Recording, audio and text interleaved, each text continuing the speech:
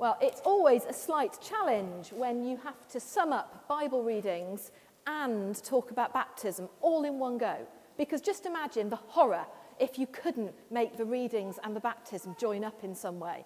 The temptation is to change the readings. Thankfully, this week it worked. It's all good. But for the start of this sermon, before we come to those readings, you're going to need your piece of paper that I made sure you had at the beginning. You can't look at mine, it's got all the answers on it. Okay? Good. So if you have got your piece of paper, and children, especially for you, if you want to use this paper for the rest of the service, you can spot all the things that I'm going to talk about. So you know that we've done it absolutely right. Okay? And actually, adults, you can check as well, just in case. Don't want to miss anything out. So I've got some things in my box, okay? And I'm going to pull it out, and we'll let the more youthful members of our congregation shout first, and if they let me down, then I'll have to pick on the adults, okay? So I want you to shout out, children, if you can. When I lift something out of my special box, I want you to shout really loud what it is. Are you ready? The answer's not Jesus, okay? Well, actually, it might be, but you never know. Right, ready? It is a cross, exactly, and actually it is Jesus as well on the cross. So the cross is a hugely important symbol to us. And you can see the enormous one right up there with the lights on it. And that is Jesus hanging on the cross, just like this is a little one. And the reason it's important is because it is all about what our faith stands for. We are in the Easter season. We are celebrating the resurrection of Jesus Christ. And so he no longer hangs on the cross. And in a little while, when we get Harriet up here, I will actually make the sign of the cross on her head. And the point of that is about saying this is about Jesus. This is the faith that we are talking about. Right, are you ready for number 2? Okay, let's see. There's an order to this. Oh, this one's harder. Right. What's this? Brilliant, Lizzie. Gold star. I'm so glad you came. Well, it's not holy water, not at the moment. It is just ordinary tap water in a jug because I didn't think that the basket would hold it. And you could not believe how much as I was stood there thinking I had to stand here and not kick the jug over. Because all of those who know me really well know how clumsy I am. Water. We need water for baptism, and in a little while we'll be using a good deal more than this, Lizzie, okay? A good deal more water, and I will get you to help me pour it. What do we know about water, people? What do we need it for? Keeping healthy. We do! Actually, you've done your homework, haven't you? Well done. It's almost like I prepared them.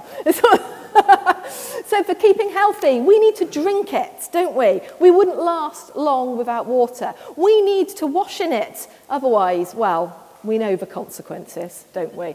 And so it's really important, water. It is about health and life. And of course, it reminds us of the words of Jesus when he talks about himself as the living water.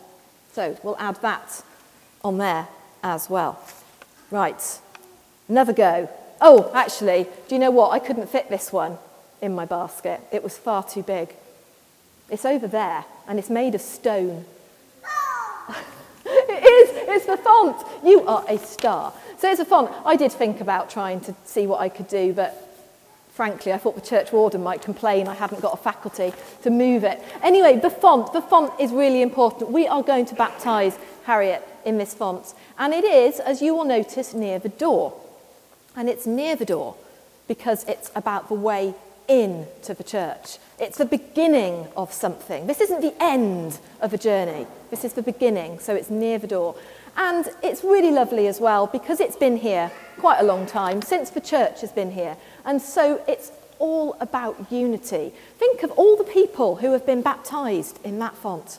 Lots and lots and lots of people. And Harriet today is going to join their number. It's a symbol of us. We might not have been baptised here. Hands up if you were baptised here. There's a fair few of you. Excellent. Hands up if you were baptised somewhere else. Hands up if you can remember being baptised. Excellent. Yes, see, there's always some. I was too small. Don't remember it. But anyway, the point is we are all baptised into something bigger. It's not all about us. Right, next. Are you ready?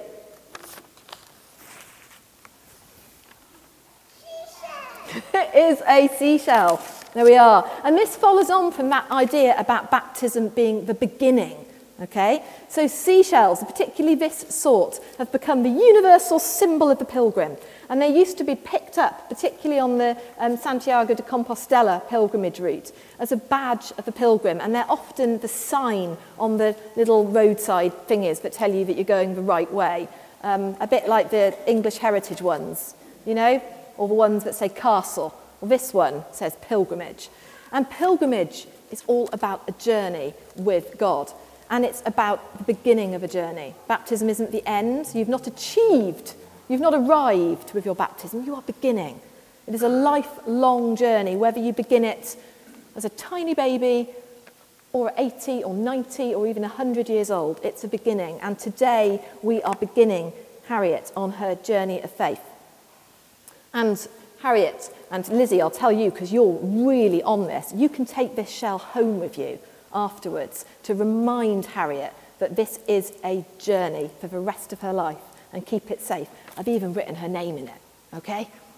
Perfect. We'll put that one on there as well then. What else? That's number 4. Number 5. Ready? Oil. This is brilliant. Excellent. Oil. This is olive oil in a rather clever looking jar.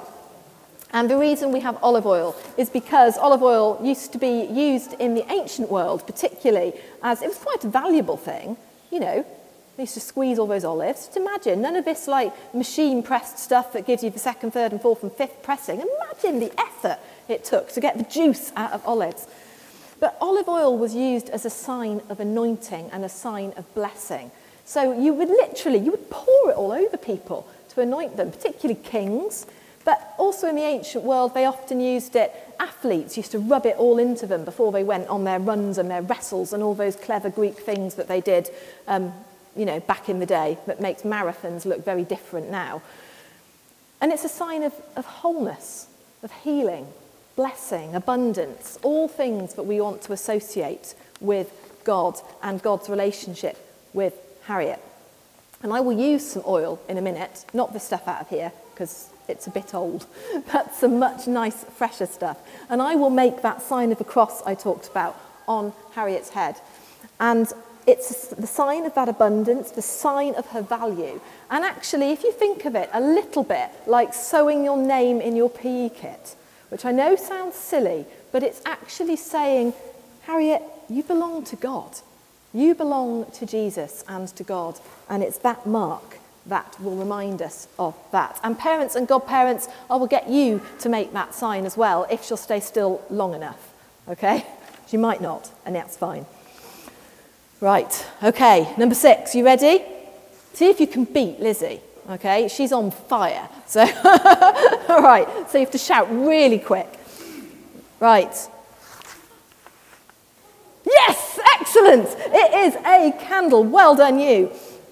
A candle, and this is the very last thing we're going to use in the service today. And we will light this candle from our big, almost brand new Easter candle that we lit on Easter morning and blessed for use throughout this year. It is the light of the resurrected Christ. This is no longer Jesus on the cross. This is Jesus burst forth from the tomb and promising us new life and light. And Harriet will have her very own candle to take out with her to remind her that actually God and Jesus' love is not just in this building, it's everywhere.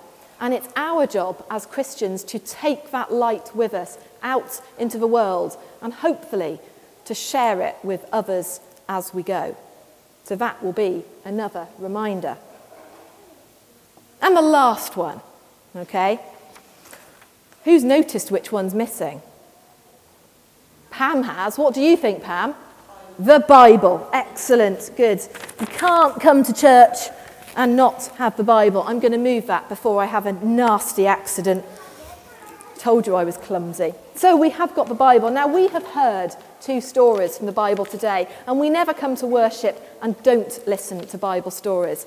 And the reason it matters is because a lot of people think that when the Bible was finished, and we've got them all bound in these nice hard covers, that there was a full stop put at the end of Revelation, and that was it. Finished. Story of God's people, done. But it wasn't. We're still writing it now, every single day, and Harriet is writing her chapter today. It might never get published and translated into every national language worldwide. Mine certainly won't. But nonetheless, it is another chapter. You've all got a chapter that carries. Just imagine how full it would be, though. Oh, then I really wouldn't be able to lift it. So that's why we always hear the stories from the Bible. And I've got some connections now between the readings we heard today and baptism. So, are you ready? Both of them connect because they both talk about Jesus making himself known in strange ways. Popping up on the beach, not where you'd expect to find the resurrected Messiah, and brilliant, blinding flash of light on that road to Damascus, perhaps slightly more what you might expect. Jesus always shows up in unexpected places, and in this journey that Harriet begins today, she should expect throughout the rest of her life to find Jesus popping up in unexpected places. And parents and godparents, part of what you're agreeing to do today is help her to see that. Help her to see it and to recognise him when he appears. I've said repeatedly, baptism is the start of a journey, and you never ever know where that journey is going to lead. Saul, who we saw on the road to Damascus, blinded by the light, he ended up writing a good substantial part of the New Testament under the name of Paul, and he travelled all over the known world, founding churches right, left and centre, and ended up dying in Rome, and is one of the most famous Christians to date. All those disciples that were named on the beachside with Jesus. Think about Peter. Peter was Jesus' friend. Peter started as a fisherman in Galilee, and look where he'd ended up. Travelling to Jerusalem, witnessing all this stuff, and actually he ended up travelling far and wide and ended up as head of the church. And my last point is it is never, ever too late to begin your journey with Jesus. And if you haven't been baptised, do not ever feel that you have missed the boat. It is never too late. And if you actually want to talk about it, do speak to me or anyone else here who looks like they might have the right answer. It might not be me, but speak to them and say, and we will talk about it because it's never too late. And lots of people think they're not good enough. It's never about being good enough because look at our characters. Saul, blinded by the light, he was persecuting the church right, left and centre. He stood and held the coats while they stoned Stephen in Jerusalem. And yet God wanted Saul. And Peter, we've seen Peter have to say 3 times that he loved Jesus. Well, 3 times the night before Jesus died, he'd said, I don't know who this man is. He had betrayed Jesus right at the point that it mattered. And yet, Jesus still wanted Peter. And so the question that I want you all to go home with is, if Jesus could choose Saul and if Jesus could choose Peter, then why couldn't he choose any one of you? Challenge extended. Amen.